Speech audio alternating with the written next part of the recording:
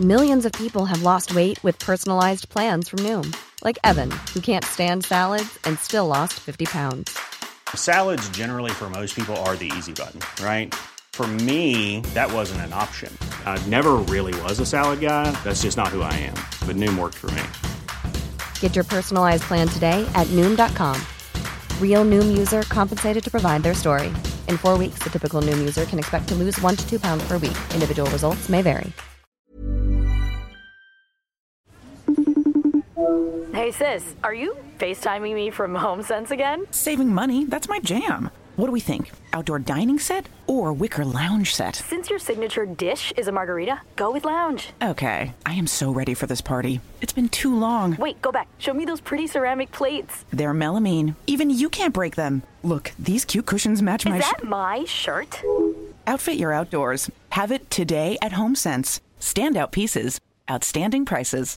You can't get much for $5 these days. Unless you go to Wendy's for a $5 Biggie Bag. Get your choice of double stack, junior bacon cheeseburger, or crispy chicken BLT. Plus 4-piece nugs, fries, and a drink. All for just $5. You got that bag. You got that Biggie Bag. You got that bag. That was smooth, wasn't it? That's how you're gonna feel when you get that Biggie Bag at Wendy's. U.S. price and participation may vary. Includes 4-piece nuggets, small soft drink, and small fry. Prices may be higher in Alaska and Hawaii.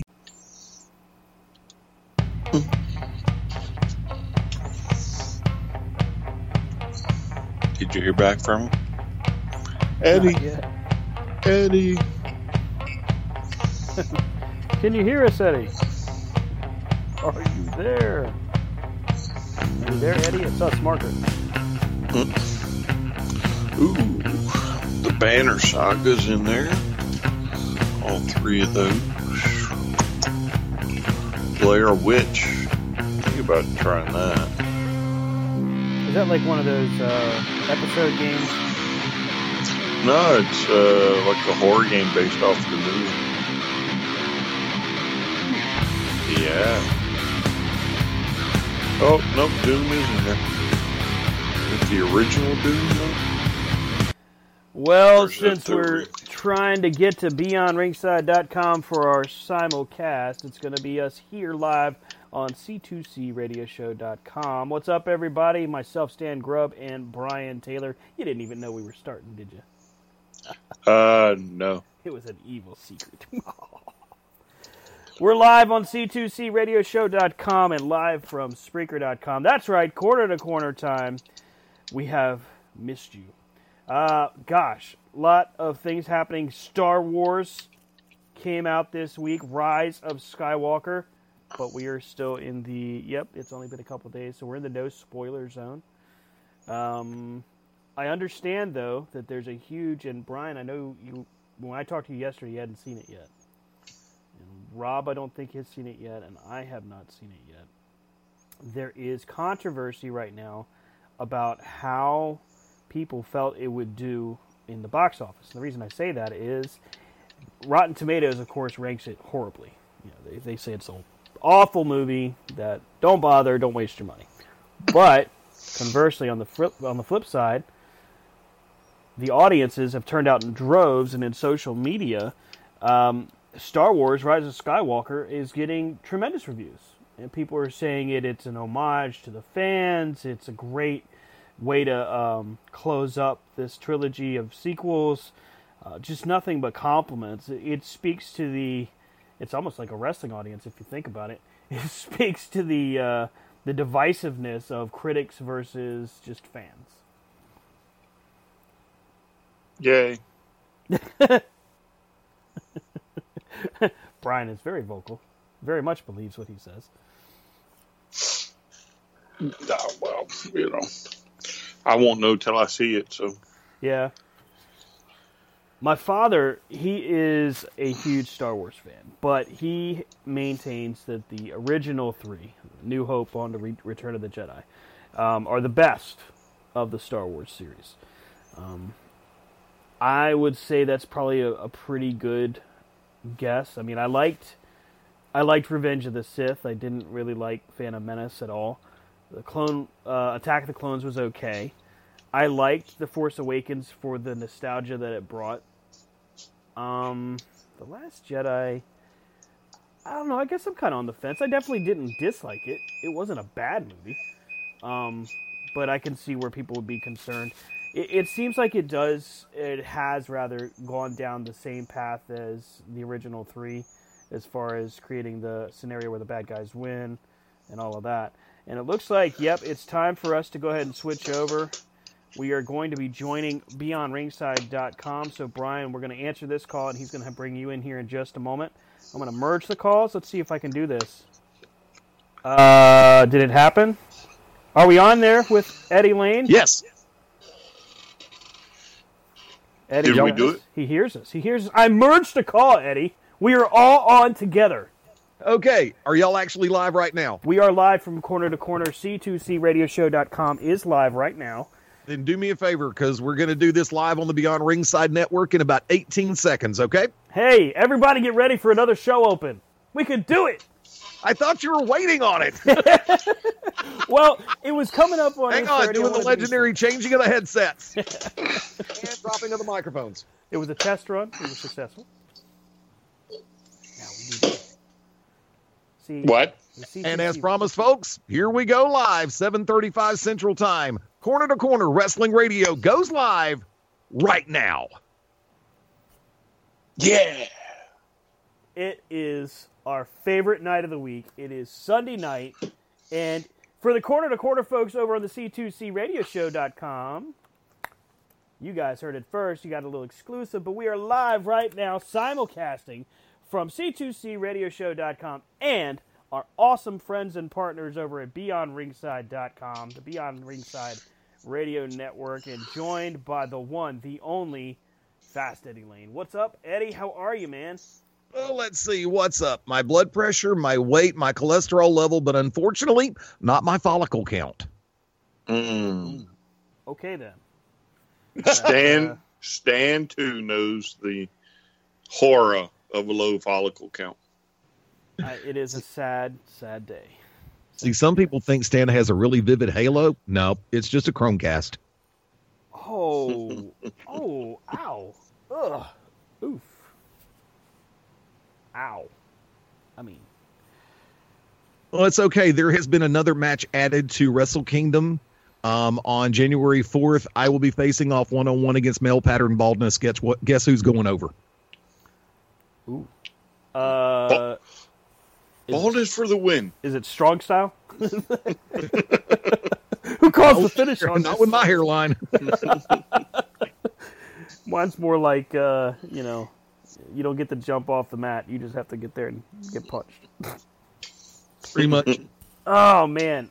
Wrestling news-wise, there's a lot to talk about. A lot of conjecture, a lot of rumor going around. There's rumors of returns.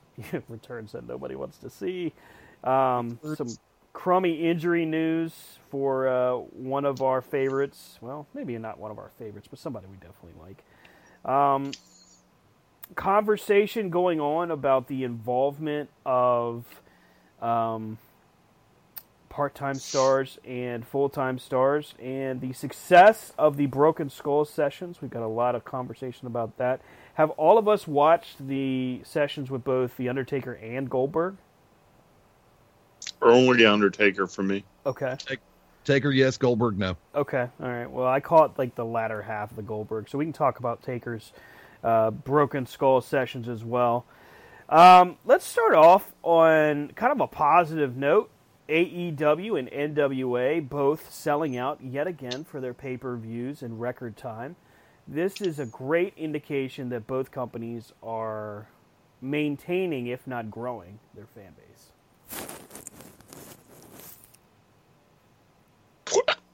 I'm not quite sure what that was, but Wasn't me. must have been Stan. As far as the fan base goes, you just got to give them time. You got to let them grow some before you can just write them off in the dirt. I think a lot of fans are quick, especially with fans from the time that we started watching. They're almost a dying breed. And now fans that started, say, during the Attitude Era, they know that the ratings at that time was a huge litmus test for success. So with what we're witnessing now and what we're seeing with AEW and NXT, they're so quick to just, it's over. WWE's closing the doors, or AEW is that flash in the pan. They can never recover. I mean, we're what, 12 weeks in now? It's 12 weeks, guys. I mean, AEW is successful in so many different avenues right now that if they lose a few weeks, it doesn't matter. It really doesn't. Tony Khan has the pockets. TNT has the time slot. Unless these guys just suddenly tank and don't draw a dime, which seems unlikely by any stretch, I don't see them getting taken off television. And NXT just started delivering numbers over 700,000 consistently. So why can't it just be, hey, we had Finn Balor and Adam Cole, we had the Young Bucks, back on AEW, we've got the Dark Order closing out the show, which gives a little bit more intrigue. You got MJF with, a great heel turn and the usage of Wardlow. You've got Shayna Baszler and Rhea Ripley with just a huge main event that was, I think it's going to be talked about for a while. It could be, in my opinion, a late entry for Match of the Year. You got so many good things happening, and to see NWA Power step up with Ricky Starks and James Storm and Colt Cabana, Aaron Stevens, who seems to have been rekindled, just another level of comedic and villainy, which is great. You got to be careful how you use the word villain. That's copyright infringement. What's Marty? Is Marty going to come over here? I mean, is it... No, but he did come over to NWA. I mean, he's got his hands full, okay? He needs to worry about Mr. Mickey James and leave us alone. We don't got to worry about all that. What? You're terrible. What? When he puts the umbrella up your butt, I want you to remember this moment. When he puts the umbrella up Stan's butt and opens it. Hey, that sounds really, really uncomfortable. Yeah. Hey. Just remember, you did this to yourself. Damn it. He just pushed the button. Oh. Worst ever. Actually, let's flip that. I have a nominee for best ever. Okay. I would like your opinion on this. Is Chris Jericho the leading nominee for right now as the MVP of AEW? Brian?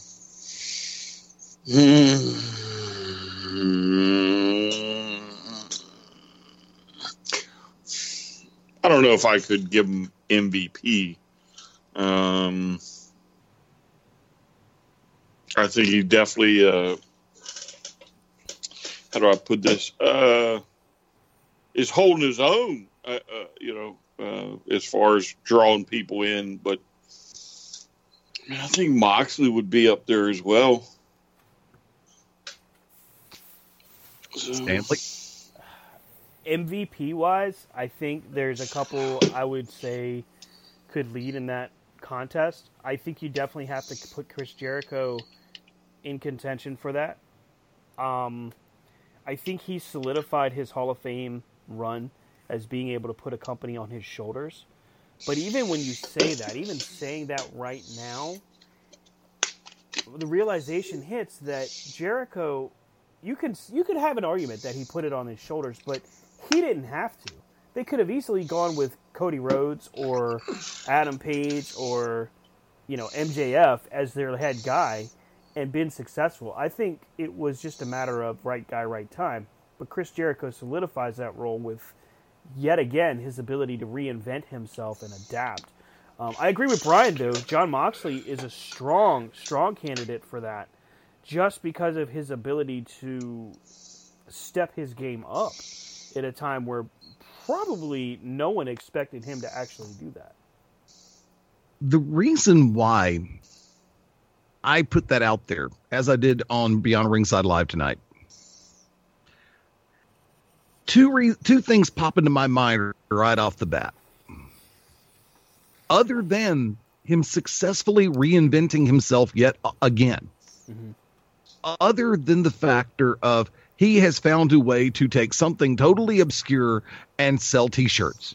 Le Champion, a little bit of the bubbly, and stuff like that. I'll give you 4 words. Sammy Guevara, Jungle Boy. These were 2 individuals that had decent followings in different areas. Jungle Boy was made this past Wednesday night. Who made him? Chris Jericho. Le Champion. Mark Bowman, my tag team partner on Beyond Ringside Live, said it perfectly when he said, Chris Jericho is doing the exact same thing right now that Ric Flair, yeah, he did throw in the barf sound, was doing back in the 80s. He took talent that you might not think would be able to perform in a main event capacity or go against the champ. And Jericho and Jungle Boy put together a great match this past Wednesday. And the elevation by Chris Jericho of Sammy Guevara. You don't really need to even talk about Santana and Ortiz and Hager. Oh, you mean proud and powerful? They are stars on their own. Sorry. But Jericho has done a great job. You say putting the company on his shoulders. I agree. But I think he's done a great job of helping to elevate everyone around him. Whereas Moxley has had matches with established stars and superstars, which nobody can take anything away from. Man's great in the ring. He's gold. I just think that the reason why Jericho, to me, would be the front runner for a 2019 MVP is the fact that he's willing to help elevate those you wouldn't think he would elevate. Same can be said for Cody Rhodes. Look what he did for Darby Allin and MJF. Not that MJF's star wasn't on the rise. MJF's star was pretty much on the rise on its own. PWX, MLW, and a few other companies. Maxwell Jacob Friedman already had a solid rep under his belt. Well, I would add this. When you're talking about Jericho, and this is just my overall opinion, maybe it's more about the Inner Circle stable. I think with any faction, especially bad guys, you have to be careful that you don't overdo it. And I think Jericho is that guy that, with the Inner Circle, like they're trying to tease, hey, let's invite Jon Moxley, even though, the idea is obviously they're trying to trick him. But with them inviting him and all of that, I just don't want to see, and I don't necessarily have any issue or opinion on, the Inner Circle just yet, because I still think it's too early.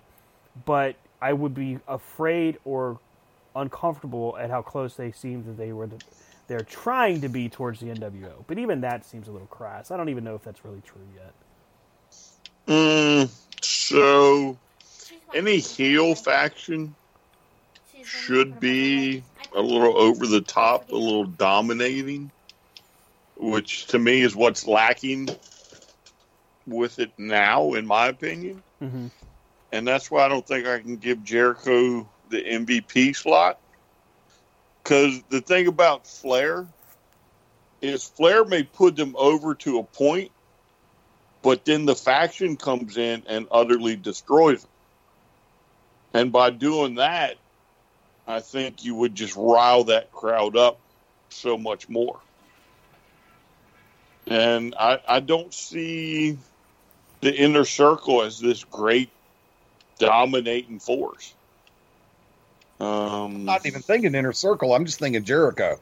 Well, yeah, but so I understand that. But again, I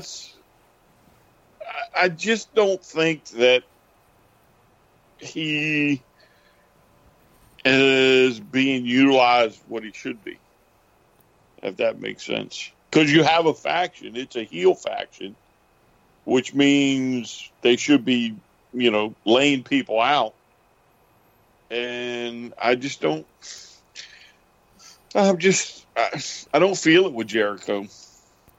I think he's a champ. Don't get me wrong. I'm not saying that, but I just don't feel MVP with him. I think the concern with Jericho is that Jericho is... I want to be nice about this, but I almost can't. I feel like Jericho is kind of full of himself in a way, which you have to be. That confidence is kind of necessary. But I feel like sometimes his confidence overshoots. And that's just an indication to me that maybe I'm just not into it. It doesn't mean that the guy's not tremendous. I'm just not a fan of what he's doing right now. I mean, it's funny, like the lexicon of Le Champion, like that made me laugh. But at the same time, I'm like, we've seen this. He's done this. Is he changing it up a little bit? Yeah, okay. But I want to see Jericho do what he did really well in New Japan, and that was when he wrestles, it's a completely different style. Like, it doesn't have to be the Jericho of old. I don't need the Lionheart or any of that. I like watching the guy perform in his matches because there's very few guys out there right now that has the ability to tell a story as well as Chris Jericho. And to Eddie's point, Jungle Boy, who there's another guy whose star's on the rise regardless, he kind of needed that moment. And I think the Jurassic Express of those guys, my expectation was that, probably because I'm just a huge mark for him anyway, but Luchasaurus was my pick for him being the bigger star out of that group. But now that you've seen him be able to mix it up with Chris Jericho, I think that it did help cement him. But I have to agree with Brian. He should have gotten the crap knocked out of him by the Inner Circle. As soon as he got the upper hand and everybody's like, oh my God, he's going to beat Jericho, it should have been, here comes Hager, here comes Ortiz, and he's laid out. Because the Inner Circle is not a strong faction, which is why, like, watching them go back and forth with even as dysfunctional of a group as it was with, like, I guess you call it the Nightmare Family, it's like, man, they could just get the crap kicked out of them at any time. If you're Luchasaurus, you just go out there and throw roundhouse kicks and just knock them all down. Like, I agree with Brian. There's a need for them to be a little bit more, which kind of sucks because I'm not a big fan of the dominance of the bad guy stables, but I can see where he's absolutely right on that. Well, so I think Jericho and this faction falls into the same thing with Cody, Omega, the Bucks, and Adam Page, right? So everybody expects them to dominate, but because they are, producers and all this other stuff for the company, they seem not to be wanting to put themselves over. Right. Well, I think Jericho, as the world champ and with a faction, should be putting himself over. And, like Jungle Boy, you could have very easily had Jungle Boy go the 10 minutes and let Jungle Boy, go back and forth, kind of like it did. And then Jericho being like, you know what? You want 5 more minutes? I'll give you 5 more minutes. And about 2 minutes into it, the Inner Circle just runs out and destroys them. Yeah. I'd have been good with that. Yeah. And so you'd have put Jungle Boy over, but then you would cement Jericho as your top heel. And I just don't feel that he's a top heel yet. And I think for me, that's where I couldn't give Jericho MVP. Well, the reason why you couldn't have the faction destroy Jungle Boy during the 10-minute match is because Jericho had made the statement, not only can you not beat me, you can't last 10 minutes with me. If the faction would have gotten Jericho disqualified, that would have counted as a win for Jungle Boy. And God knows that would have been gone on by Jim Ross and Jim Ross in particular. Hey, Jungle Boy, Jay Perry being creamed by DQ couple. Sassafras. Did you say sassafras? Thank you, Bruce Pritchard. Yeah, and see, that's what I'm saying. You could give Jungle Boy his 10 minutes of glory. Yeah. And then, hey, where are you going? I want 5 more minutes. And you not convinced, but you talk Jericho into 5 more minutes. Because I actually thought that's where they were going for a second. I mean, it's a cheap, easy way to get Jungle Boy over. All right, well, we'll do the 10-minute draw thing. It'll be perfect. And everybody's like, it's Jungle Boy. Like, it's easy. But at any point in time, they could have been like, all right, well, we'll do 5 more minutes, but put the title on the line. You know what I mean? And then have the Inner Circle beat the piss out of him or something. I don't know.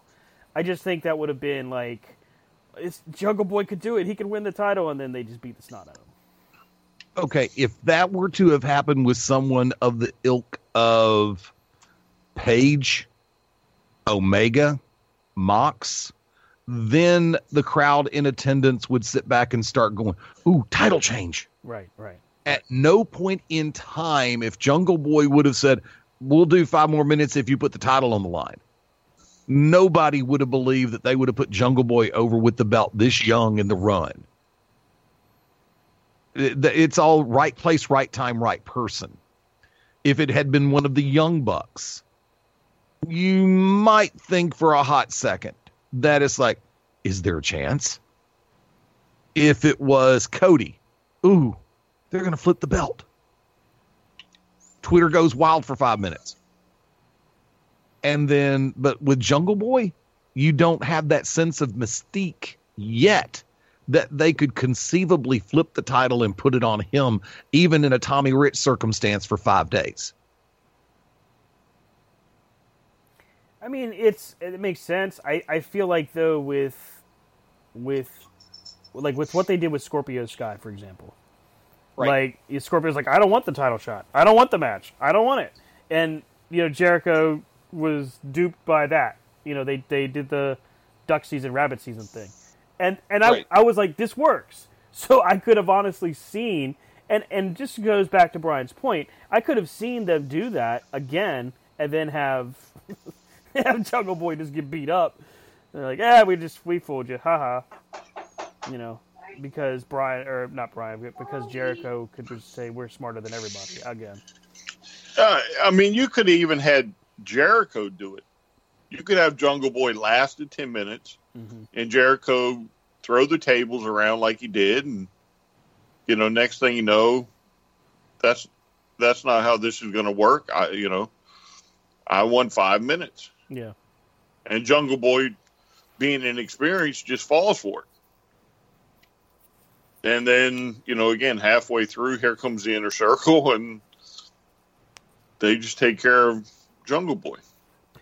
I will say this, AEW has done well at a few different points with building feuds, but it's feuds that were kind of already ready-made. Like MJF and Cody, if you didn't see that coming, I don't know what to tell you on that. When it comes to like the Bucks and realistically speaking, any tag team that's at the top, again, you kind of had to guess that was going to happen. But like with Jericho, and I don't know if it's good or bad because it's hard to predict who he's really going to have. Because right now it's just Jericho versus the world. Like, screw everybody, I'm in charge. But who's going to be that guy? Is it Moxley? Is that the guy that it's really going to be the feud? Because if that's the case, we're in for a hell of a ride. I mean, they tore it up in WWE with handcuffs on. You know that when they get to AEW, if they truly get a chance to open it up, it's going to be gold. Well, I think it'll be Mox. I think it'll carry over into the pay-per-view, and I think that's when you'll see the title change. Oh, wow. So you think Mox will be the second champion? Yeah. Interesting. Mm-hmm. Okay. Eddie, you think that it's Mox that wins the title from Jericho? It's a logical choice because for as much as I hoped that they would continue the Adam Page run to the championship. I am intrigued by that. I'm intrigued by Page and Omega because it seems like that's what they're building towards. I'm okay with that, by the way. I think that feud would be great. Well, to me, they just have this weird little plan of action, I guess we'll call it. Because, at one time I would have definitely said Omega was number 2. Yeah. Right? But then Omega goes on some crazy losing streak, and it takes him, 12 weeks to recover. I think now he's like second or third or something. It was funny. You know what I'm him saying? Try to come back though, all being the Elite videos. I don't know, folks, if you. Hey sis, are you FaceTiming me from HomeSense again? Saving money? That's my jam. What do we think? Outdoor dining set or wicker lounge set? Since your signature dish is a margarita, go with lounge. Okay, I am so ready for this party. It's been too long. Wait, go back. Show me those pretty ceramic plates. They're melamine. Even you can't break them. Look, these cute cushions match my... Is that my shirt? Outfit your outdoors. Have it today at HomeSense. Standout pieces. Outstanding prices. Haven't had a chance to watch the Being the Elite after AEW started on TV. It is like watching Omega go from the top to the bottom and then fighting his way back up again. It's a great story. Yeah, so, I would have said him. I could have said Pac. But, it's almost like every time you begin to believe in somebody, then the rankings come into play, and they just drive that person down. Yeah. And I honestly think that they're just trying to elevate people first, before they turn Omega loose or Paige loose or, right. Whoever they want to turn loose. Well, you have to be able to build. See, AEW's in a weird position because we haven't had to deal with a national power coming on the scene from scratch in a while. Because think about it, Ring of Honor before the Sinclair deal, they were long existent. Then you had WWE, which has been around forever. I mean, the National Wrestling Alliance is the closest thing to from scratch. And they're doing a hell of a job, by the way. Yeah, and MLW has been around for a while. So you have the birth of NXT, the birth of AEW, the rebirth of NWA, and everybody else has already been there. Yeah. So AEW is in this very precarious circumstance where you've got the top tier and upper middle with names that you know, but you're also in the process of building stars for them to go against and face and work with, as well as tomorrow. Because the one thing, remember, we've had the discussion before, the one thing in particular that WWE used to be horrible about was building for the next day. Same thing that Nitro had the problem with WCW. They weren't building for tomorrow. They were resting everything on the stars that they had right then and there. Hogan, Hall, Nash, Sting, Flair, Luger. And when it came to building new faces, other than in the first hour or the opening match when you would bring in the Stars of Japan or the Lucha guys, they weren't really building. Why do you think Eddie Guerrero, Malenko, Benoit, Jericho, why do you think they all left WCW? Because there was that ceiling in place. Right now, AEW is trying to show that everybody has that opportunity to go as high as their star will go, to build not only for today, but for a year from today, which is something they desperately have to have in place. Oh, yeah. And don't get me wrong. I understand all that, but it's just that to me, I haven't quite figured it out. So, but I think that's why Moxley, because of all the ones that are the star powers, the true star powers, I think he's doing the best so far. I think the crowds eat him up quite a bit.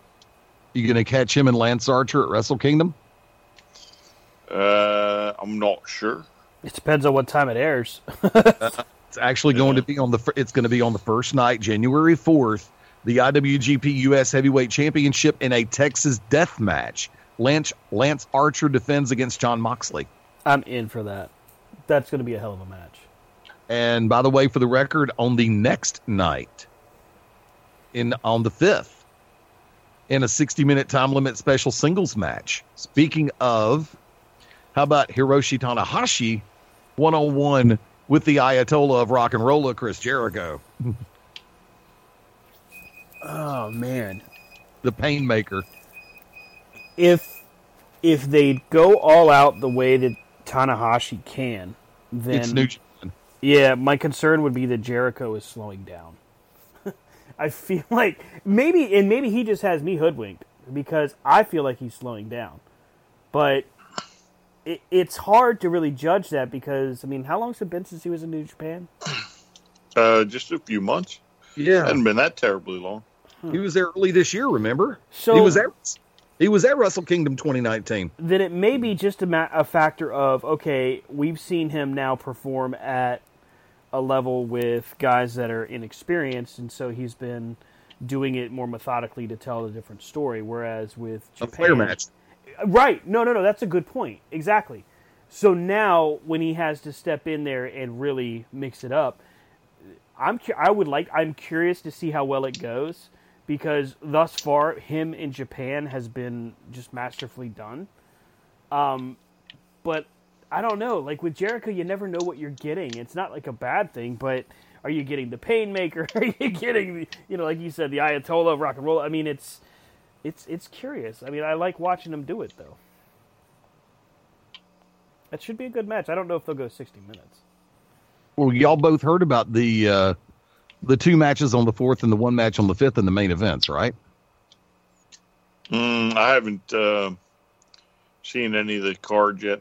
Well, I've been watching, I was watching the show from the 21st, and I about fell out when I'm sitting back going, okay, I know somebody up in Stanford's going to be paying attention, because on the 4th, you are going to have part 1 of the book. Intercontinental Championship match. Jay White defends against Tetsuya Naito. And in the main event, IWGP Heavyweight Championship match, Okada Ibushi. On the 5th, the winners of those two matches face off. Champion versus champion. There's a lot of speculation I saw on Twitter today that Jay White's going to have both titles. There's speculation. I've seen it all the way across the board that Ibushi's going to get both belts, that Naito is finally going to get, that Okada's going to be the double champion. There's words flying around from every corner of the earth right now as it pertains to this show, Wrestle Kingdom. And then remember, you're going to have New Year's Dash the day after on the 6th. It's a interesting time for wrestling overall, but New Japan is capitalizing on some really good talents. And they're getting ready to debut their U.S. brand this year, or next year. Yeah. 2020. Uh-huh. Hi, Vince. I don't think Vince even knows to look. Vince is so... No, Hunter's telling him. Yeah, Hunter does. Yeah, Hunter's telling him. Hunter may be watching, but Vince isn't believing him. If you need evidence of that, look at Raw. Are you kidding me? Are you really kidding me? So you think that they just moved Balor to NXT just to move him? Hunter and Vince are paying attention. Hunter might be paying attention. I don't think Vince is. Oh, Vince would not let Balor go to NXT without his blessing. So when it comes down to it, I think I look at Vince and Hunter in two different lights. So Vince is more like the Kevin Nash saying that certain people are vanilla midgets and they can't do what he thinks they should be able to do. And then Hunter's like, no, this guy is excellent. He's actually attentive to what they can truly do. So ultimately, Hunter probably convinces him because, you're not doing anything with them anyway, Vince. Let me do it. And he appeals to Vince's monany. He doesn't appeal to because he knows how to get Vince to make decisions. Nope. I'll lay money it was, hey, the only shot we got is moving some of these people. Vince doesn't want to look bad. Right. That's true. Because, I mean, think about it. If Cody were to walk away from WWE and then go on and not just open a company, but beat any part of the WWE, you realize Vince would have a cow. And Hunter plays on that. Look, Vince. Vanity. Yeah. I mean, literally, Balor didn't go until a few weeks in, if you remember. He wasn't there at the start. No, he was taking time off for what we had known. That he was healing up from an injury. Right. So Vince was like, oh, well, maybe this is for real. Because if he doesn't cut AEW off now at the legs. You can't cut them off now. Well, yeah, but what I'm saying, if he doesn't cut them off now and slow them down, Raw or SmackDown would be next. Well, and that's just it. Like, at first, I believe the prediction I put out there was that, okay, these guys are going to split the same audience that watches Monday and Tuesday at that time, and it's basically going to be the same 1.6 million watching. And AEW starts off, says, nope, we're going to take 2 million people, we're going to make them watch. And they did. Then they get to that point where the viewership starts to even out, and then NXT gets a couple victories, and you can see, and it's not huge changes. I mean, Balor to NXT is big, but what the real thing was that made, in my opinion, NXT get more attention was, well, let's put NXT over Raw and SmackDown. Let's create the storyline. Let's do Raw versus SmackDown versus NXT at Survivor Series, and all of a sudden you see this shift. But that shift isn't really a shift because it's the same audience, still split, and it's fairly down the middle. I mean, you have weeks where it spikes one way or the other, and then you have weeks where both of them are low. Hell, we even had a week so far where there was a tie. A tie. A damn time limit draw. Well, so, I mean, you can't think that Balor versus Adam Cole wasn't going to draw. Oh, no, and they did that deliberate. That was counter-programming deliberately to try to cut AEW off at the beginning of their show. Right. And it's not stupid. That's a smart move.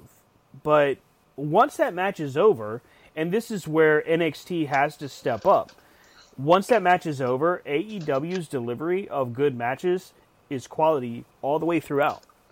So if you don't start putting Keith Lee in top-profile matches and Damian Priest and Matt Riddle and, insert these key talents here, then you're going to see, and this is what they're seeing. I mean, if you look at the breakdown from hour 1 to hour 2, you got your main event segment, your opener, and it's pretty neck and neck. And then as NXT does what they do, and that's, we're going to kind of give new exposure to this guy, and here's a cruiserweight title match, and AEW, it's pedal to the floor from start to finish, pretty much every show. I mean, I'm not 100% sold on either side because I like being in the middle. I like just saying, yeah, this is all pretty damn good. But for me, I would have to agree with you, Brian. I think that there's and Eddie, to what y'all said, I'd have to agree that Hunter is appealing to kind of his vanity of saying, all right, well, this is what they're doing. But I think outside of that, I don't think Vince even watches. Oh, yeah. Listen, so who was it? TJP, right? Have you read his stuff coming out where he says that how structured the WWE is? No. Have you read that? No, frankly, I've stopped reading most of these post guys' interviews. Not because they're right or wrong, but just because it's all like, Vince is just the devil. No, but I mean, you really should read this, and it'll give you insight on what it takes to put yourself in Vince's shoes, right? Mm-hmm. So everything is controlled, and it's controlled by one guy.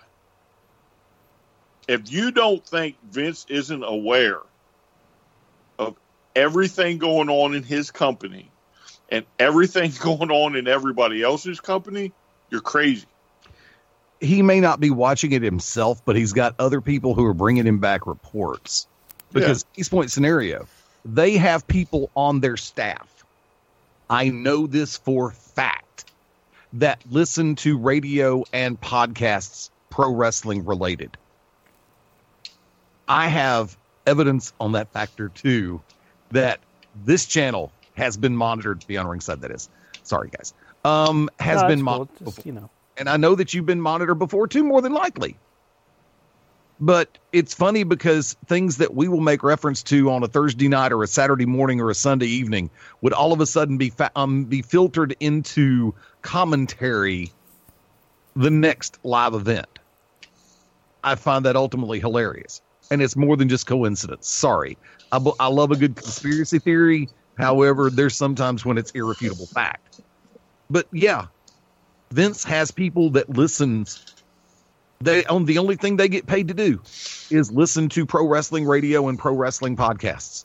Just like they have people who watch the other products and give the Cliff Notes version to Vince. So it's kind of like you don't have this Vince and Hunter standing side by side watching from yesterday or the show on the 21st from New Japan, and Vince going, "Hey, that Kenta guy, he looks like Hideo Itami." And Hunter going, "Are you serious, Vince?" Oh, goddamn, pal. Damn, pal, how come he didn't look that good here? Vince, you over-scripted him. Of course, he ended up spending most of his time down at NXT and hurt. I was going to say he got hurt. he didn't have time to be over-scripted. He spent half the time in the Performance Center. I mean, it's crappy luck for him because I think he could have had his moments, but you're most likely he would have just been poorly produced and they wouldn't have known what to do with him. Unfortunately, let's all go back to America's favorite example when it comes to Vince not getting it. Antonio Cesaro. Cesaro was so amazingly over with the WWE fan base, but he wasn't over with one person, Vince. Mm-hmm. Yeah, I mean, the brass ring statement that he made during the Austin podcast still gets regurgitated by every fan, on the internet at all. At the same point, Cesaro, while he plays that role, would he be that guy in AEW? Would he be that guy he wasn't that guy in Ring of Honor. But he and the Kings of Wrestling were. No. They were as a group, they were a focal point, but they weren't the main stars. Right, understand that fact. But the thing about it is, okay, as time has gone on, and folks, for those of you easily offended, please go to your safe space now. Oh, wow. Snowflake alert. If you're easily triggered, go to the bathroom. Light a candle, sing Kumbaya for the next for the next 90 seconds. Man. Just got real. Because there is a huge portion of the American populace, and I do mean American populace, that just doesn't get it. And some of the ones that do have the attention span of a gnat with diarrhea. That's disgusting. Dun, dun, dun. That's disgusting. Should I have brought up the sound effects machine over here? I actually wasn't going to do that this week. I'll bring it up. But real quick. Go ahead. So Stan said that something about Cesaro not being the top guy or whatever, right?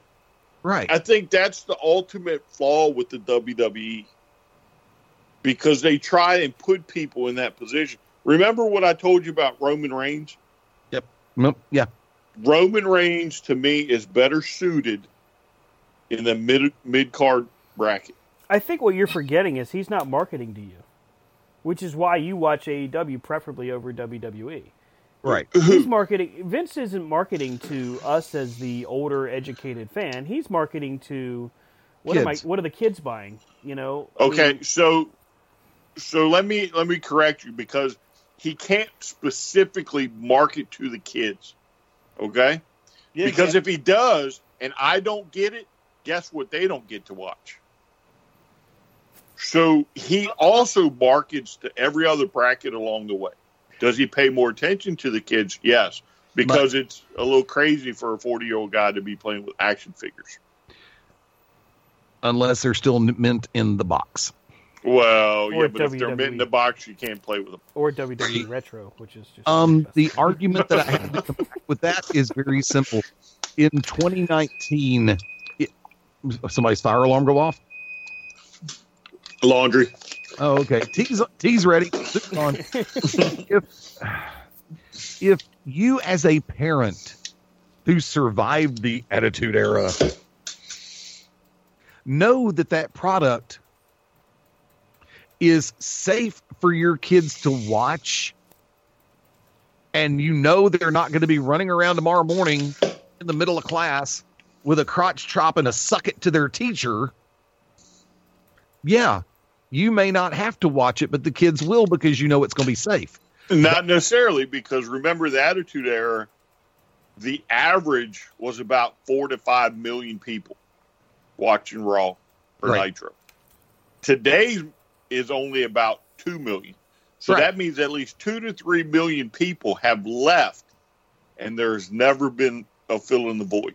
That's because people like us grew weary of some of the crap that was being force-fed to us on WWE programming. The most prevalent example is the crap that we're having to sit through now with Lana, Lashley, and Rusev.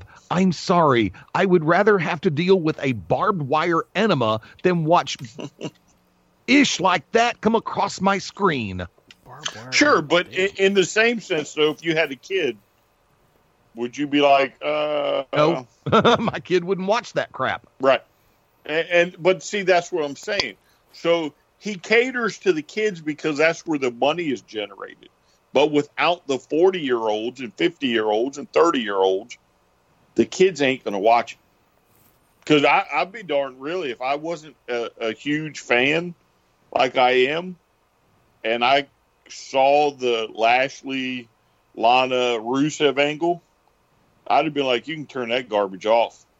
But see, you no longer factor into the demo for the same reason that Stan no longer factors into the demo. The same reason why I haven't factored into the demo for a long time. We work in the business now. We work in this industry. We also have the benefit or the curse of the knowledge that, frankly, the only reason that a guy like Roman Reigns sits where he sits is because one guy says, this guy's a star. Now, I'm not saying that he doesn't make money for the company and all that jazz, and I'm definitely not putting him down in that regard, but it was one guy ultimately that said, there's my guy. Yeah, but again, though, this is about Cesaro, right? Right. Because this is where I'm trying to make the point.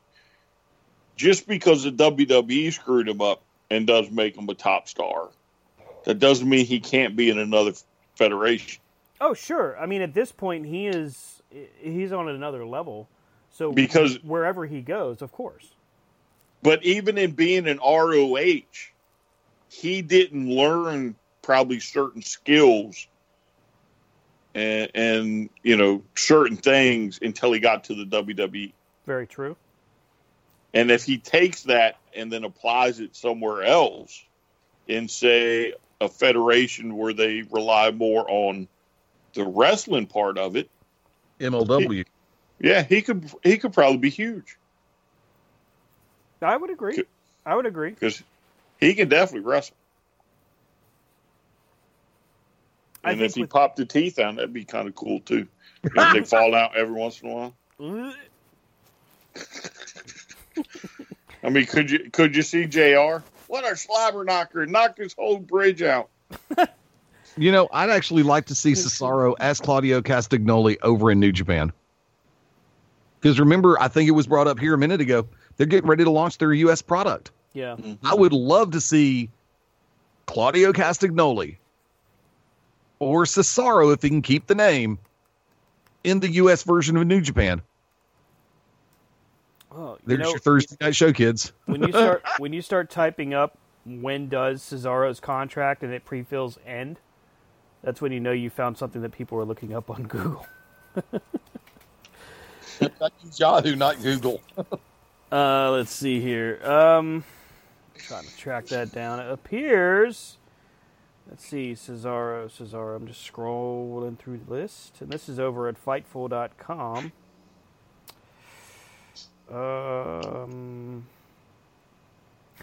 The one thing I searched for isn't on their list. What the hell? Boy, is there egg on my face. Jeez, this is embarrassing. Yeah, damn. It's really not on this list. Thanks for nothing, Fightful.com. Jerks. Well, either way, I would say that, yeah, you're probably right. Send them to New Japan, send them to MLW. Well, MLW for sure. Hell, in AEW, I think they would make money with them. I think what we're also seeing with these guys that have signed long-term deals like AJ Styles and the club and all of that, these guys have signed because they're wanting to get paid. AJ Styles, for example, is looking to retire. When it comes to the OC or the club, when you see Gallows and Anderson, they know that they can last longer by working what they're doing now, and then when they get to a point where they're free, so to speak, that their star only continues to grow. But like teams like the Revival, they're going to have to put up with just swallowing immense amounts of horse crap because they're getting ready to be positioned as a comedy team. Allegedly. Well, I mean, they did shave each other's backs. Yeah, but that was 6 months ago. I mean, it's... There's so much evidence that they still just don't know what to do with good wrestlers. Well, I think one knows what to do, and the other one... Very true. If I didn't make them, I'm not giving them the, I'm not putting them over. That's why Vince has the problem that he does. Please tell me, other than the women, what one person or team from NXT has genuinely made it on the main roster? Rollins. 2. 2. I guess Reigns in some regard. Well, I mean, from a financial standpoint, Reigns... Oh, you mean the Shield? Okay. Well, Bray Wyatt? Yeah. Bray Wyatt's making a killing right now. Hey, look, don't get me wrong, he got drugged through the mud for at least 6 years. But 4 different times. Right now, The Fiend is making him a crazy amount of money just from freaking puppets. Yeah. Puppets!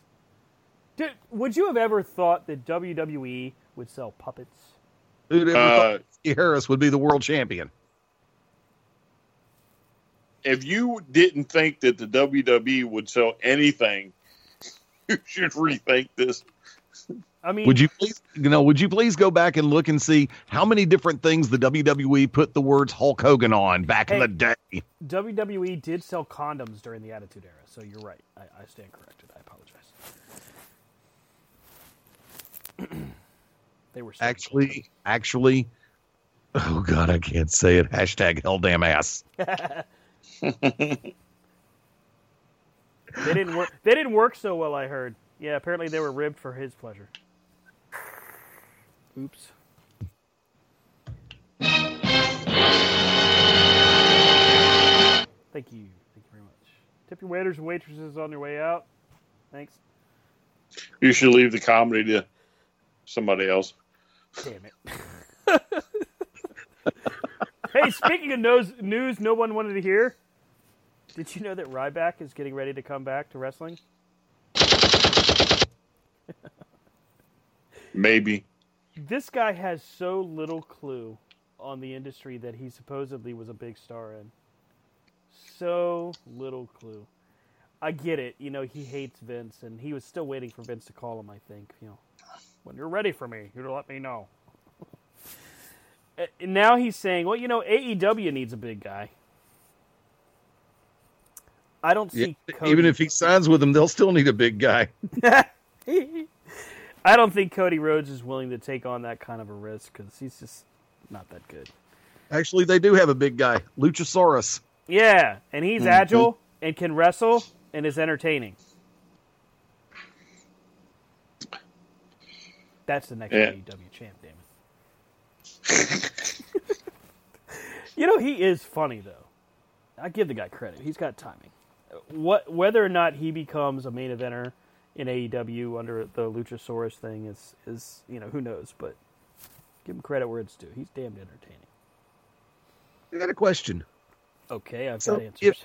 If Jon Moxley does get the IWGP United States Championship at Wrestle Kingdom, is there any chance in hell that they allow that belt on AEW? To me, if they're smart, they do, because then you can, you know, do the whole cross brand thing. Well, remember, Le Champion is going to be on that show on the next night. This would be what Moxley's second run with the U.S. title if he wins it, right? May have to look that one up. IWGP U.S. title? Yes. I don't remember. Yeah, he beat Jay White for it the first time. Oh, I think Stan might be right. That must have been a blink of the eye situation. It was before AEW, wasn't it? Yeah, it was right before. Yep. Yeah. I think IWGP is working all of us. I think secretly they want to partner and probably are partnering with AEW. But they wanted, because they were pissed initially when the Elite basically said, nah, we're going to do our own thing. But, I mean, only a fool would look at them and not see money. And I don't think that the people in charge at New Japan are that stupid. I just don't think it's possible. Well, I think you would be more successful if you paired with AEW than keep going with ROH. Oh, absolutely. With the toxicity that's happening in ROH's locker room right now, you need something marketable and something entertaining, and you need something hot. And AEW is that brand. I mean, Ring of Honor has so many problems right now. There's so many different controversies going on at the same time. You have to find something, and something that's going to be successful on a worldwide scale. And that's what AEW is doing right now. And logistically speaking, on a nationwide scale, that's what Impact's doing. Humming right along.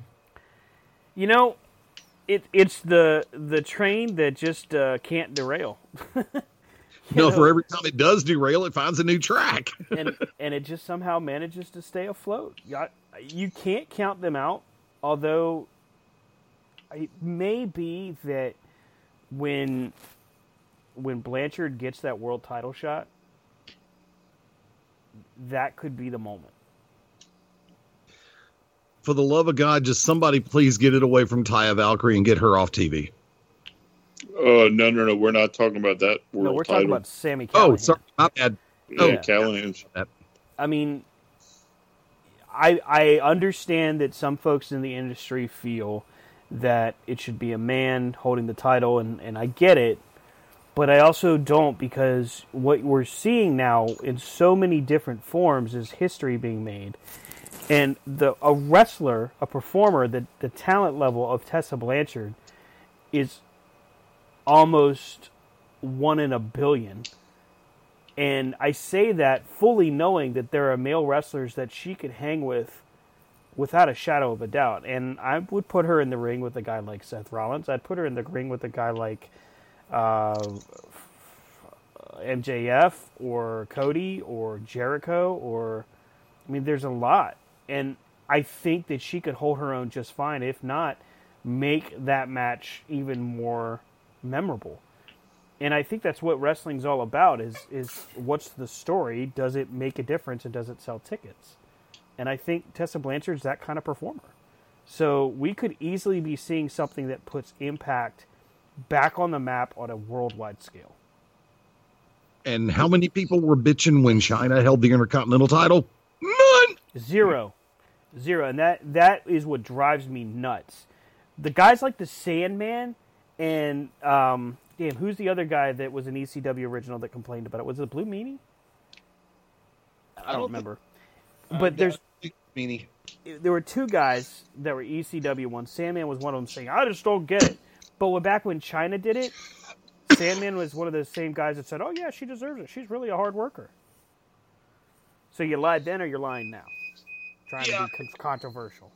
So in other words, y'all read what Jordan Grace put on social media. Oh yeah. Yes. Yeah. Mm-hmm.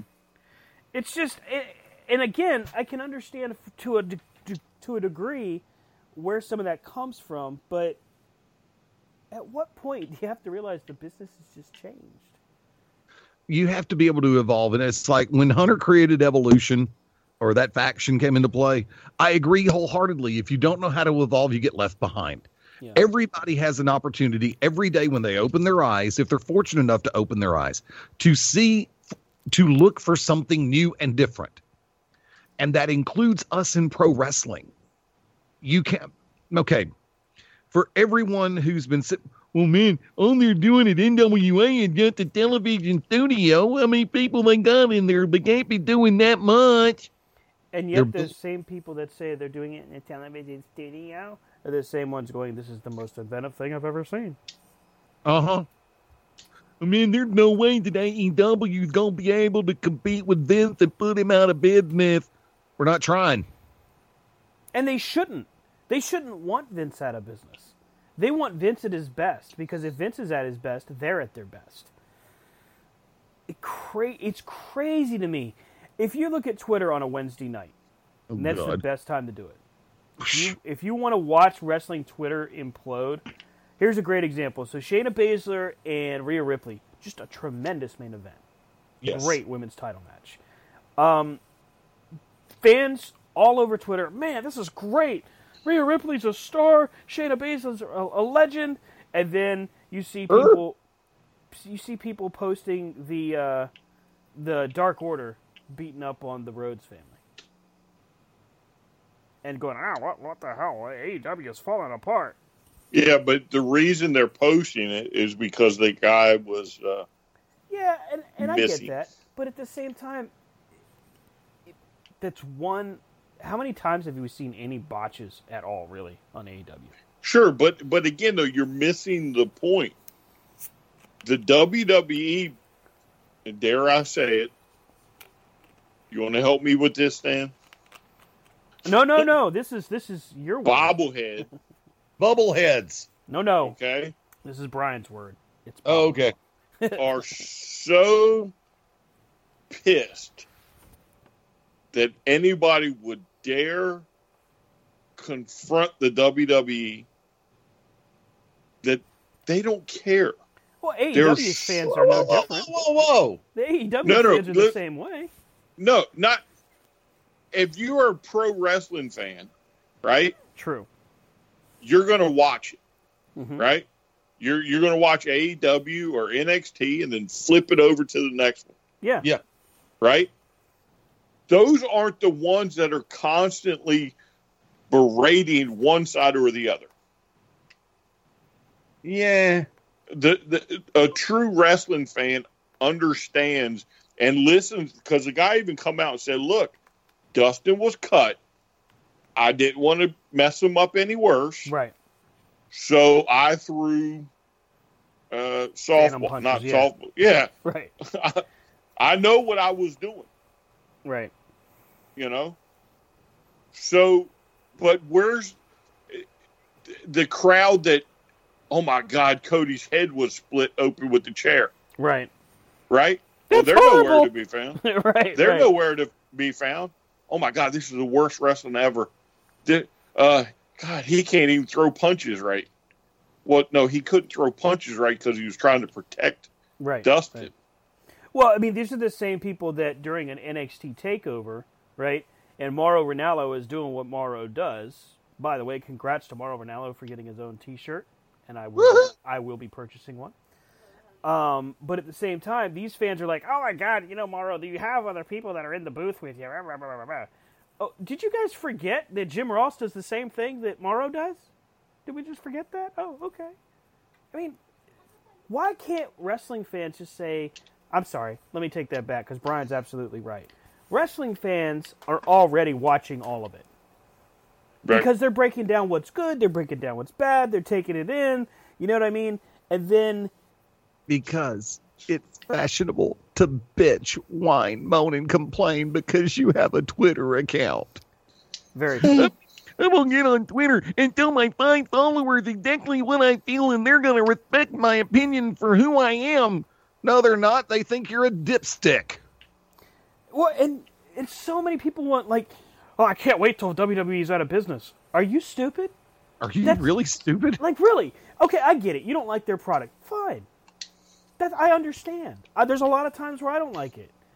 But if they go out of business, you're not immediately going to see all those fans just show up at AEW. It ain't happening.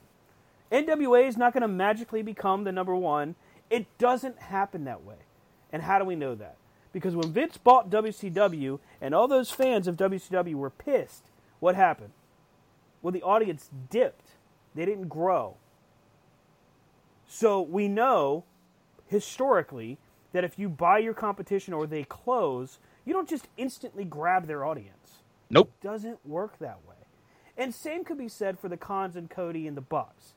If AEW closes up shop, which God forbid, because I love what they're doing. If they close up shop, WWE doesn't get a boost of 1 million viewers every week. Those same people aren't going to watch that weren't watching before. So saying, I can't wait till they close up shop is retarded. That's Eddie's snowflake moment there for you guys. Trigger that. Because it's stupid. It's never going to happen. Anybody it doesn't mean they won't suffer. Doesn't mean they're not, taking notes and shaking in their boots from time to time. Because I think that's happening. But come on. I want them to close. No, you don't. Don't be stupid. Actually, as the question was asked to the person who tried to glue the feathers back on at the chicken plant by the man who runs the Tyson chicken plant, are you clucking stupid? Wow. Brian, was that the best build-up for a joke ever? I think we probably had better. Okay. You've had better. I find it amusing, and I also find it sad that so many fans out there want nothing more than to see something self-destruct. Like, why? Look, I get it. Like, Vince is truly, in my opinion, out of touch. And Hunter is the guy to make that change in that company. I agree. But I also think that Vince didn't get to be a billionaire by being stupid. At some point or another, someone gave this guy the right advice to say, hey, you know what you should do now? And he listened. Same as being done with Tony Khan. The same is being done down with Billy Corgan and Dave Lagana in NWA. Northern Impact. Definitely. Impact is making huge strides, but they're still not paying their people properly. True. You're going to have to get out of your own way with that and start paying your people. That's Ring of Honor's problem. That's what MLW keeps stumbling with. Their talent in MLW is tremendous. But their biggest problem is themselves. They're their own worst enemy. Companies end up failing because they won't run their business like a business. And people hate WWE for it. Because they do it. Yes, we see Roman Reigns in stupid situations like with dog food on his face. But when they see it that week, the following week, guess who's watching? All the kids that said, I can't wait to see Roman kick Baron Corbin's butt. That's what they're marketing to. AEW fans, when they see the Rhodes, the Rhodes feud with MJF, they tune in the following week because they want to see Cody get a fight with MJF. It's wrestling psychology, and all of the people that are complaining, they're all the ones getting worked because they're the ones doing exactly what Vince and Tony Khan want them to do. There, I just used terms.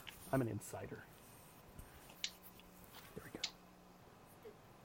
Insider terms. Wow, I just derailed a segment. Sorry. I mean, the ferocity of what you just laid out, it's hard to top.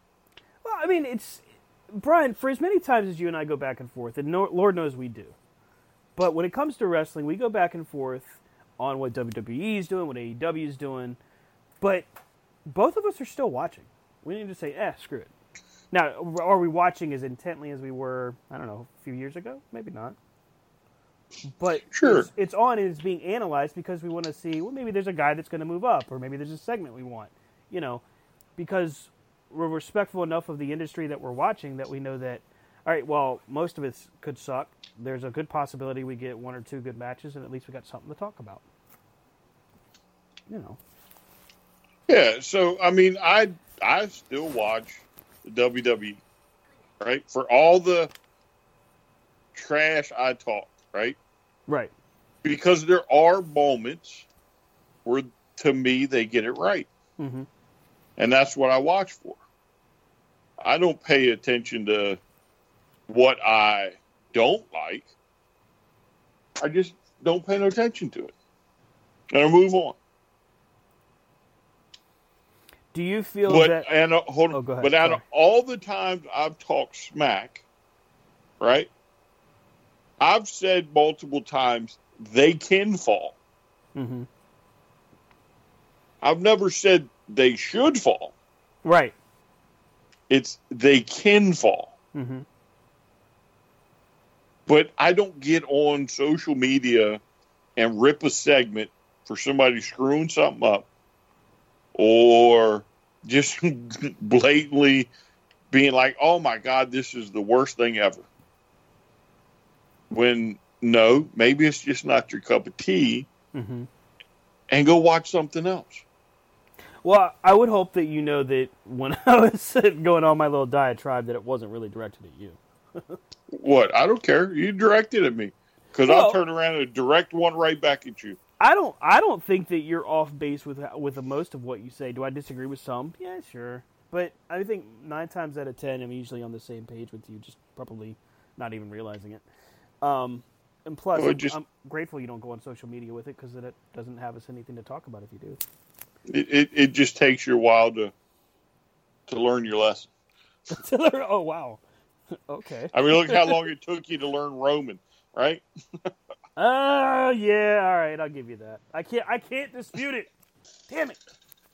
But hey, I can tell you the shirt I'm wearing today is undisputed. That's all I'm saying. And it fits me nicely, like a glove.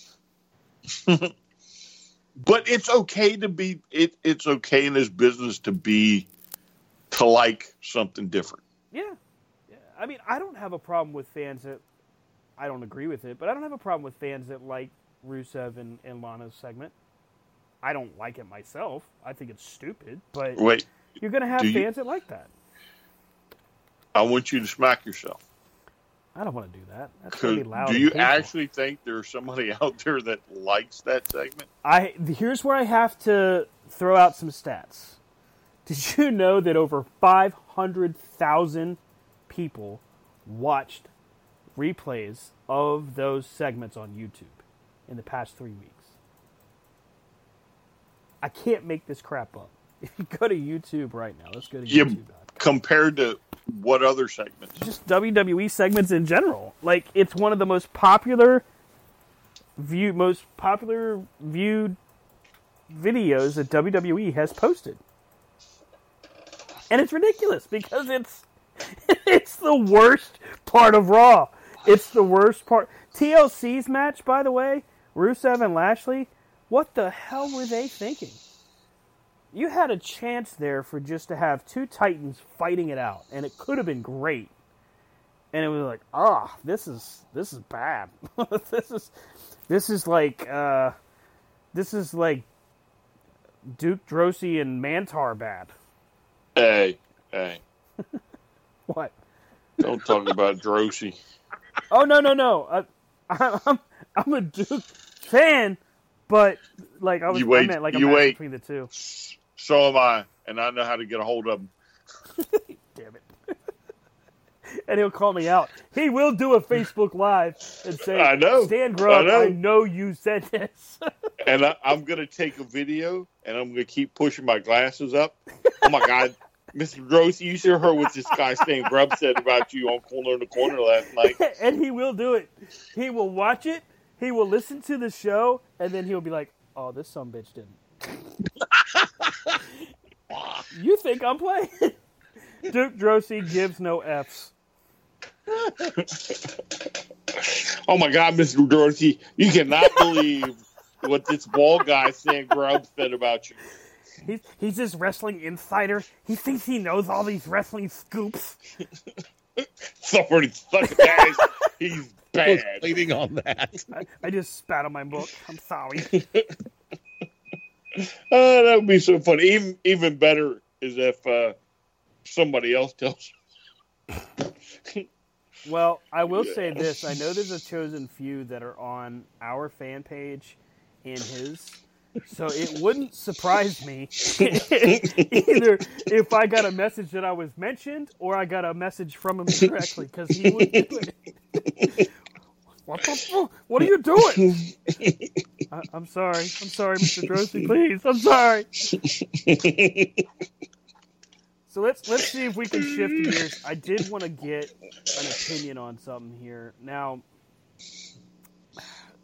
we've talked about WWE and some missteps, and we've talked about some craziness that we've witnessed with some of these steps, like, oh, I don't know, the Lana and Lashley segments. But one thing I felt like is slowly becoming the right thing to do, and I could be wrong because it could turn out to be a rehashing of something we've already seen, but it's the turn of Seth Rollins. I feel like the heel turn of Seth Rollins is a good idea and is actually making Seth watchable again. But the concern I have is that we're basically watching the Shield 2.0. Ding, ding, ding, ding, ding. With AOP and Seth Rollins. And don't get me wrong, the group is not a bad call, but you got to be careful.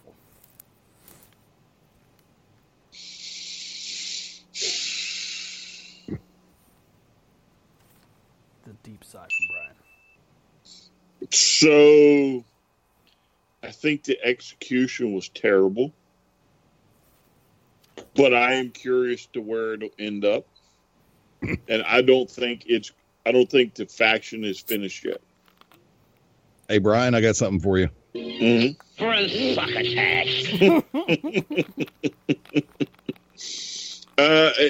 So we have this great big heel turn, and I know, Stan, you really enjoyed his you all sucked last night at the pay-per-view, and that moment in the ring where everybody walked away. I know you enjoyed it. I thought it was funny, actually. You thought it was good. I thought it was terrible. I thought it should have happened in the ring.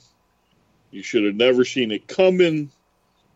And however, Rollins and AOP do intrigue me. But again, something tells me there will be another one or two members. Oh, wow. So maybe a top group to go against, kind of the battle, so to speak, against the Inner Circle. Or maybe it's not a response to that? Oh, I mean, because technically the to me, you would have, you would have but so the Inner Circle would have been a direct result from them. True, yeah. Because they were there first. But to me, it just feels different. Like they're all in nice clothes, almost like, oh, crap, my having a brain fart. Evolution 2.0, maybe. Yeah. You know what I'm saying? You're getting it right a lot, buddy. Yeah, I try. But so again, though, I don't like the execution. I don't like where we've gone so far, but I am curious as to where it's going to go. I'm not a fan of Rollins being a bad guy, though. Even though the segment was telegraphed like crazy with Rollins when he finally has the reveal. I did like that nobody says anything or does anything to help Kevin Owens, and nobody says anything openly to try to paint Seth as the good guy. They just let it happen. Even though I happen to agree with you, it could have come off better in the ring, but I don't know that they could have done like a reveal. It would have had to just been like they're in a tag match and then the shorthand or something like that. Yeah, well, yeah. I mean, you could have very easily changed how Owens and AOP get involved. Mm-hmm. If you hadn't had Rollins do his pity party, to me, what I call it in the ring after the pay-per-view. Oh, it was definitely a pity party. Yeah, if you hadn't had that moment, you would have never seen it coming. I will say that the intrigue now that, and you had to know I was going to say this, by the way, but the intrigue now that CM Punk is back on WWE programming, not a WWE employee, but WWE backstage, stating that Seth should leave Twitter alone. Of course, instantly Seth Rollins goes back on Twitter. But there is so much talk right now that it could be Seth Rollins and CM Punk at WrestleMania. And as a devout CM Punk fan, I'm all about it. But at the same time, I'm also that fan that's like, oh, come on. We have enough guys that are showing up for limited stays. Can we maybe not do this? And that's where I actually have to almost say, if CM Punk's not coming back for a full-time run, don't come back. For me, when you bring back somebody on, The Undertaker or The Rock or any of these legends for a short-term program, to me, it's you don't feel that you have anybody on your roster to run that program. So if CM Punk were to come back for a one-off at WrestleMania, I would be pissed if I was on that roster. Because that very easily could have been somebody else versus Rollins at WrestleMania. And it wasn't CM Punk that screamed and complained the loudest when it was The Rock ultimately doing the same thing when he had his feud with Cena. I mean, it's... I don't like it. I don't care for it. You don't impress me. I saw them when they were in their prime. You don't need to keep on, just rolling these guys down and be like, hey, The Rock's back for 2 weeks. And then he's all filming again. Yeah, but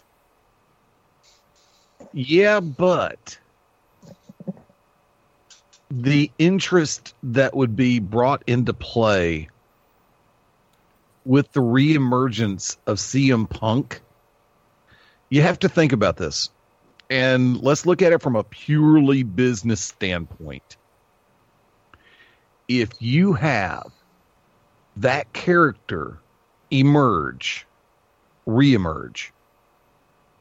for a WrestleMania one-off, if you have 100 people who said, well, he's no longer there, I'm not going to watch WWE anymore.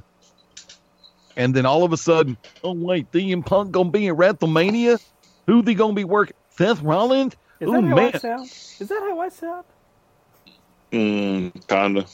Damn it. I mean, it's pretty similar. Son of a... But those 100 people, you're going to have probably about 3 out of 4, 75 out of 100, who will turn around and plop down that $10 to get WrestleMania just to get that one match from CM Punk. Or let's go dream match scenario, because you've heard both of them talk about it. if this was a completely exclusive matchup to where you had CM Punk, Stone Cold Steve Austin in a one-off this year at WrestleMania, you would have a boom in the buy rate of the pay-per-view and the network, because you know that these people are going to come back in, therefore helping to make sure everybody who works Mania gets paid well. And Vince makes bank off the simple fact that they're going to tune in for this one show, the Starcade, the modern day granddaddy of them all. Starcade was a joke and they lost the signal on the network. Ha ha. Because of that one-off. Now, if anybody else on the roster wants to sit back and say, well, that could have been my spot. Dog spot, liver spot, ink spot, don't care. But if it's a totally independent match, or if it is even Punk versus Rollins, it benefits the company, which in turn does benefit everybody on the roster, because the money is going to be there. And in the words of Damian Sandow, son of a gun, I forgot. I plugged it in the wrong outlet. I had it. Now tell everyone. However, and please leave. Okay. So that may have been a valid point 10 years ago as far as Rollins and CM Punk spiking, because, it's a dream match. But we have seen dream matches that have literally just crapped the bed. Like you wouldn't mark out like a 13-year-old boy if Sting came back for a match against Taker. No, well, no, yeah, but see, to me, that's different, because that's not taking away somebody's spot who's been building a character for a year or more, who should get that spot.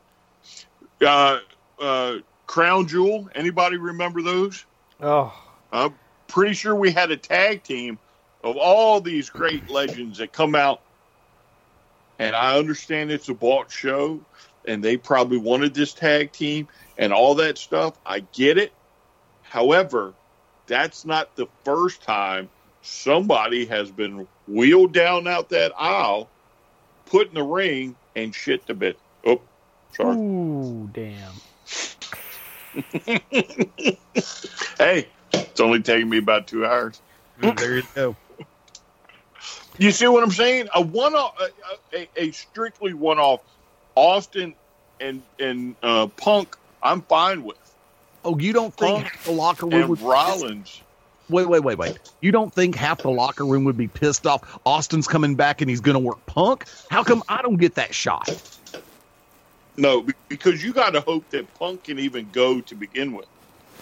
That's true. We healthy. don't know. Well, that's the thing. Is he? If he was so healthy, he sure as hell didn't look healthy in his UFC. Yeah, I mean the only real thing you can say he was healthy was when he supposedly ran out the back at some indie show under a mask and he had to go to sleep on somebody. Yeah. Yeah, and you don't even know if it was him or not. So look, I'm as big of a CM Punk as you know, that's for sure. But there's a part of me that while I want to see Punk come back, I definitely do. But for as much as I want to see him come back, there's that part of me that knows that he never really can. Because if he comes back, if he does what he complained so loudly as the voice of the voiceless did, Dwayne's coming back for the main event. Oh, well, now Phil's coming back for the main event. That argument can be made about him. And he's the kind of guy that takes hypocrisy very seriously. But this is also how much money stands to be made? Yeah, I was just about to say, this is also Vince McMahon we're talking about, and the green tends to make gold when it comes to that, because it made Goldberg come back. All right, so did Goldberg spike your ratings? No. Different animal. No. Is it really a different animal? No, I don't think. Yeah, it is. It's just a different type of stripe.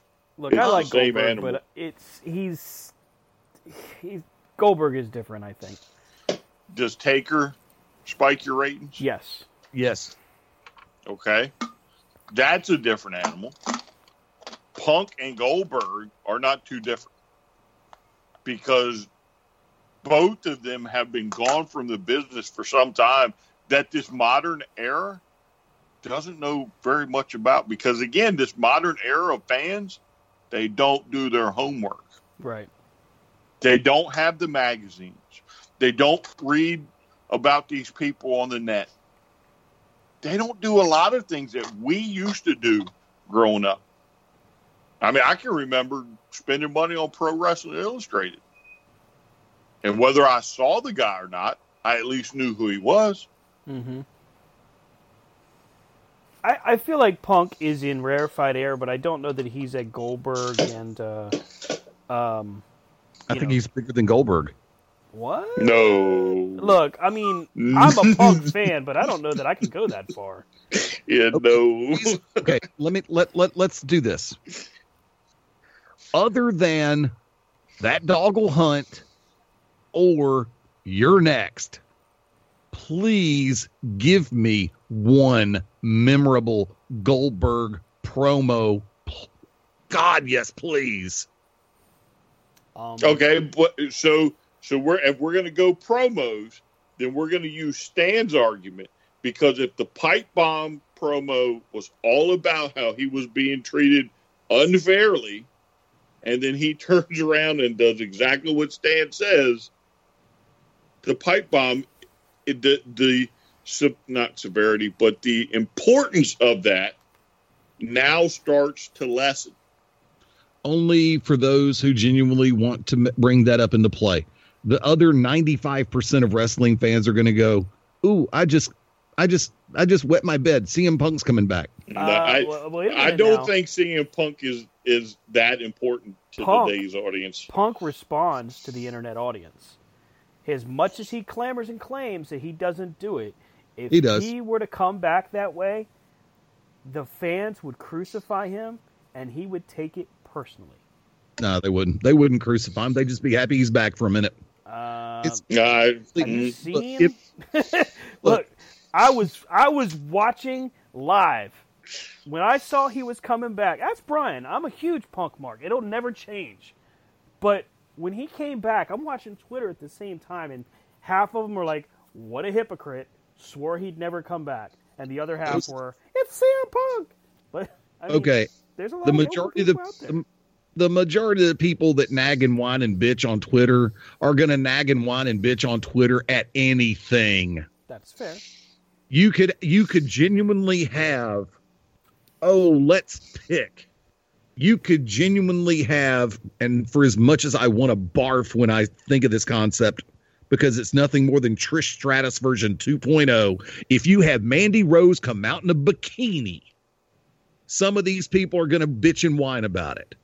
Now, and I will beat every one of them senseless after I finish staring at Mandy Rose. Oh, I think what is boiling down to is Eddie apparently is a huge CM Punk fan. That's what it sounds like. I think he must have the poster on the inside the closet or something. No, I don't. I don't have any posters. Come on, Phil. You're not Phil, by yourself, please, buddy. please come back, Phil, for one more match. Please, Phil. Do it for me, Phil.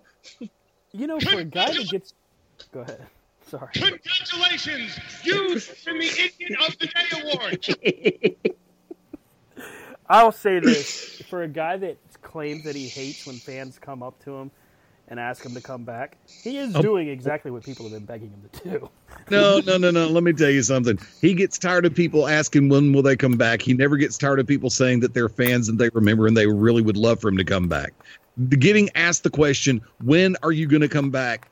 Wrong answer, because you're putting somebody on the spot for a question they're not prepared to answer. So Phil Brooks, CM Punk, is an employee of Fox right now. He is, granted, Vincent Hunter had to sign off for him to appear on Superstars, and I'm pretty sure there was a lengthy conversation in place. But as far as it goes, as far as him getting back in the ring, if he does, he does. If he doesn't, he doesn't. just let the man live his life. See how these conversations change. Leave CM Punk alone. Where's Britney Spears? Leave CM Punk alone. Yeah, I mean, but again, though, so getting back to them bringing a legend out for a match at WrestleMania, if he poops the bed like he did at UFC, those 2 fights, think of what that's going to do for you. Yeah, who's got the bigger problem with mixed martial arts right now, CM Punk or Jake Hager? Oh, ow! Damn. Yeah, but Hager's not a legend like Punk is. Yeah, but Hager went 2-0. Punk went 0-2, to which I will just simply say, Now tell everyone I'm right, and please leave. We're in the Aaron Stevens category today. You know, he might be my next to Ricky Starks and James Storm. I think that Aaron Stevens might be my favorite NWA guy right now. Excuse me. Yes, ma'am. Hey, he did 3 stripes at U.S. title.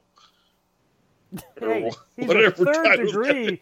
I'm a third degree national champion. Yeah, national champion. That's it. What kind of corny crap is that? Third degree, but he makes it work, and those fans love it. They die laughing. I'm so glad the NWA is tiptoeing along that kind of weird 70s nostalgia. Yes, I still think my favorite is where he says, "You cannot look me in the eye." and he immediately followed it up by saying, I like turtles. Look at me. Stan, did you read your text? Hold on. Now you got me. Yeah, I'm trying, man. Yes, sir. Well, I mean, y'all can do C2C After Dark or something like that, but I've got to roll credits over here. Well, we're gonna go ahead and let old Eddie slide out here because we got about another 25 here on C2C time. So we want to say thank you very much to the Beyond Ringside Radio Network family of shows. We definitely appreciate the hospitality, Mr. Eddie. It's always a pleasure, and I would like to say this as we start to wrap up 2019. I appreciate you guys. I love the fact that y'all put up with me, but I love the originality and the perspective that y'all bring in corner to corner. Whether it's a 2-man team or the 3-man team, all the way across the board, you guys are a treat. I really enjoy being able to produce for y'all and actually being able to interject every once in a while. I try to back away every once in a while because I hate to feel like I'm commandeering the airwaves when I've just finished doing an hour and a half before this. But I want to say I hope that the both of you, or actually the entire cast and your families, enjoy a peaceful and happy holiday season, whether it's Christmas, Hanukkah, Kwanzaa, Festivus, or just enjoying an off day on December 25th. The reason for the season is friends, for family, all of the above, and for those who celebrate for religious reasons. Exactly. That's the reason for the season in your eyes as well. Mine too. So I just have one question, though, before you leave. What at? You have a tattoo, a 2-tape fist on your ankle, don't you? No. No. Straight edge. Eddie, let me just tell you, and I think I can safely speak for Rob and for Brian, that we are just explicitly grateful for your abilities and your patience in working with us. You've been a huge part of this show since we got corner to corner up and moving, so we definitely appreciate you, and we hope you have a great Christmas, sir. Thank you very much. Folks, don't forget, as we're signing out from this side of the board, for those listening on Beyond Ringside Sports Radio, working to get everything in place. The Shooters Gallery may be back this coming Thursday night after Christmas. But if not, keep your eyes beyondringside.com and prowrestlingradio.net. And for the record, Brian, that previous comment, allow me to say... You just made the list! The lexicon of Le Champion! So, gentlemen, I'll let you do your sign out on this side of the board, and I'll let y'all take it on from there on the corner side. All right. Till next time. We'll see you next time here on BeyondRingside.com. Thanks so much, everybody, for listening. Catch up with the show at C2C Radio Show on Twitter. We'll see you then. And we're clear, gentlemen. I appreciate it. Y'all have a great rest of the night. We'll talk to you soon. Thank you, Eddie. Yep. See you. See you. And that's how it goes here in live Radioville. We go from one to the other and back again. And then, Brian, there were two. There were two. I will have to say, though, that you should be commended because you have actually pulled off not just merging of a phone call, but you have managed to keep us on the air by merging and unmerging twice. Full 2 hours. Yeah, That's you are learning. The damn man. You are learning. I'm trying, man. I'm trying. This tech stuff is hard. I was told recently that my camera work is not creative. Huh?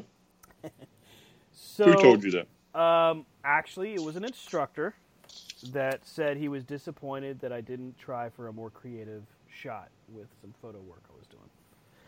Well, hey, and I've told you tons of times, photography is both the bane of my existence, but also my best challenge because I try very hard to do it right.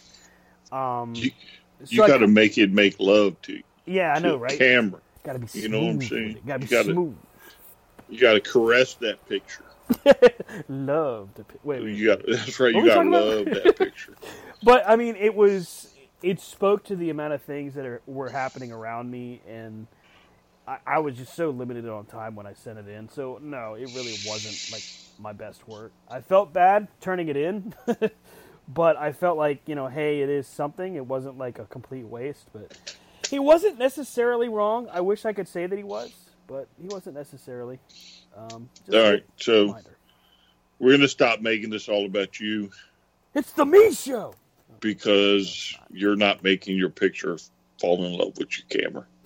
I'm sorry. You need to work on that. I will do that. Caress the picture next time. Love the picture. You gotta love the picture. You really do. Yes. So, Brian, what do you think about Tony Khan hitting the Stone Cold Stunner on Sean Spears? On who? Sean Spears. Oh, that was after AEW went off the air or finished or whatever. Yep. I don't know the build up for it. What was the build up? Do you know the build up? So here's the rundown. So there's a post show. Spears is down. Aubrey Edwards hits the stunner on Gavin Spears, or not Gavin Spears, Sean Spears, I apologize. Gavin Spears is a completely different person. But anyway, she hits the stunner on him. So now Tony Khan is down there, and it actually should be stated that when Aubrey Edwards hits the stunner, she celebrates by drinking White Claw.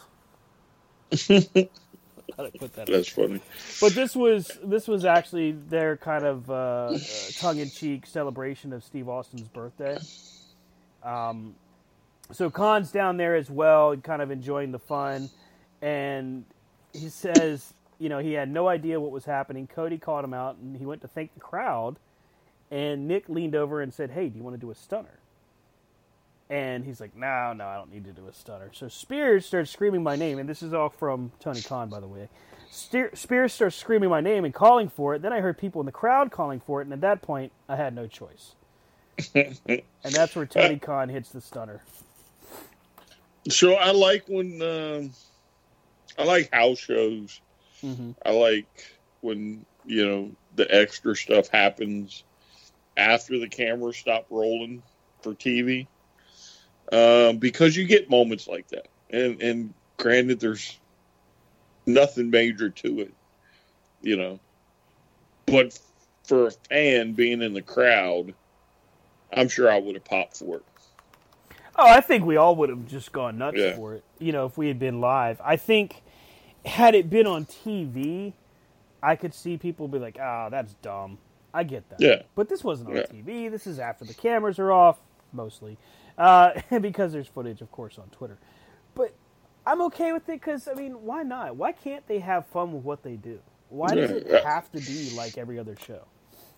Well, and that's why, we have more fun at a house show than we ever did going to Raw or Nitro or SmackDown or Thunder or anything else.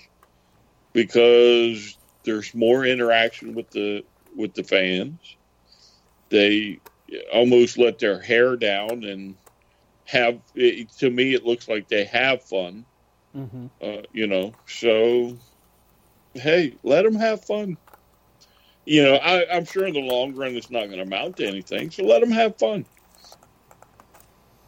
You could have brought the whole locker room down. Yeah. Could you imagine if everybody hits the stunner on them and leaves? Yeah, chain the stunner. Oh, jeez. Be careful. That's going to happen now. Be on pay-per-view. Stunner! Stunner! Stunner! It's just Jim Ross having a stroke because he says stunner 50 times in a row. So, again, though, when the cameras go off, let them have fun. Because I really enjoy, we've had some memorable times at house shows. I agree. I think it's where you have the most fun. When the cameras are off and you can be goofy and have fun and get people involved. I think that's when it's really cool. Mm-hmm. So, Brian, this probably is going to be the last C2C of the year. Did you know that? Yeah. Yeah, because depending on how things go on the 29th, we may or may not be on the air. I don't know. Do you think we'll be on? We wouldn't be. Yeah, why wouldn't we? It's a regular Sunday. All right, that's true. Because I was going to do a year-end kind of thought process here, but you know what? You're right. And plus, we don't have that much time, so why not? We'll save. You can still do your year-end, but just include the rest of us. All right. Well, selfish little. I mean, hey, it wouldn't be the first time. Yeah, I know. Hey, I know. I'm not doing the show tonight, fellas. I'm sick. Oh, okay, Stan. You get better. Tonight's C2C episode is just me, Stan Grubb. For the record, I've never done that. I've never done that. I mean, I could have, but I never did it. But I could have. I would think that, for what we've seen so far, I think we've got a lot to break down for best and worst of for 2019. So I think what we will do is not tonight because it's just too much to unpack, but December 29th will be Corner to Corner's year-end celebration, and we will do our best and worst of. So we'll do best wrestler, worst wrestler, best tag team, worst tag team, best promotion, worst promotion, best female, worst female, and then we'll probably throw some superlatives out there just to make it fun. Well, you should write them down. Write this down. Pass them out, to the other two, and we'll go from there. I will say to our fellows in the Corner to Corner chat, guys, I know there's a lot of wrestling coming up in the next few weeks. Drink responsibly. Because it looks like Shane's already getting a little bit of the bubbly. Yeah, is he the one that got two of them? Yeah, he got 2 bottles. 2 times. 2 times. Hey, I think that's cool, actually. Oh, yeah, I should have done it. So, yeah, you still could. I'm sure there's still some available. So, I'm sure. January, as we look forward, it's got New Year's Dash, Royal Rumble, When Worlds Collide, UK TakeOver, Impact, NWA, of course the NFL playoffs, NXT TakeOver, which takes place before the Rumble, and, as I believe this is from, Shane put it, another 40 hours a week of wrestling on top of it. That's insanity. But hey, it's the business we love. Yes, it is. Well, with that, Brian, do we have to tell them where to find Rob on social media? He ain't here. Skip him. That's right. You skipped us, we skipping you. And who gave me no gruff about not having internet in West Virginia? West by God, BA. It might be dial-up, but they got it. I know they do. It sounds like Morse code. I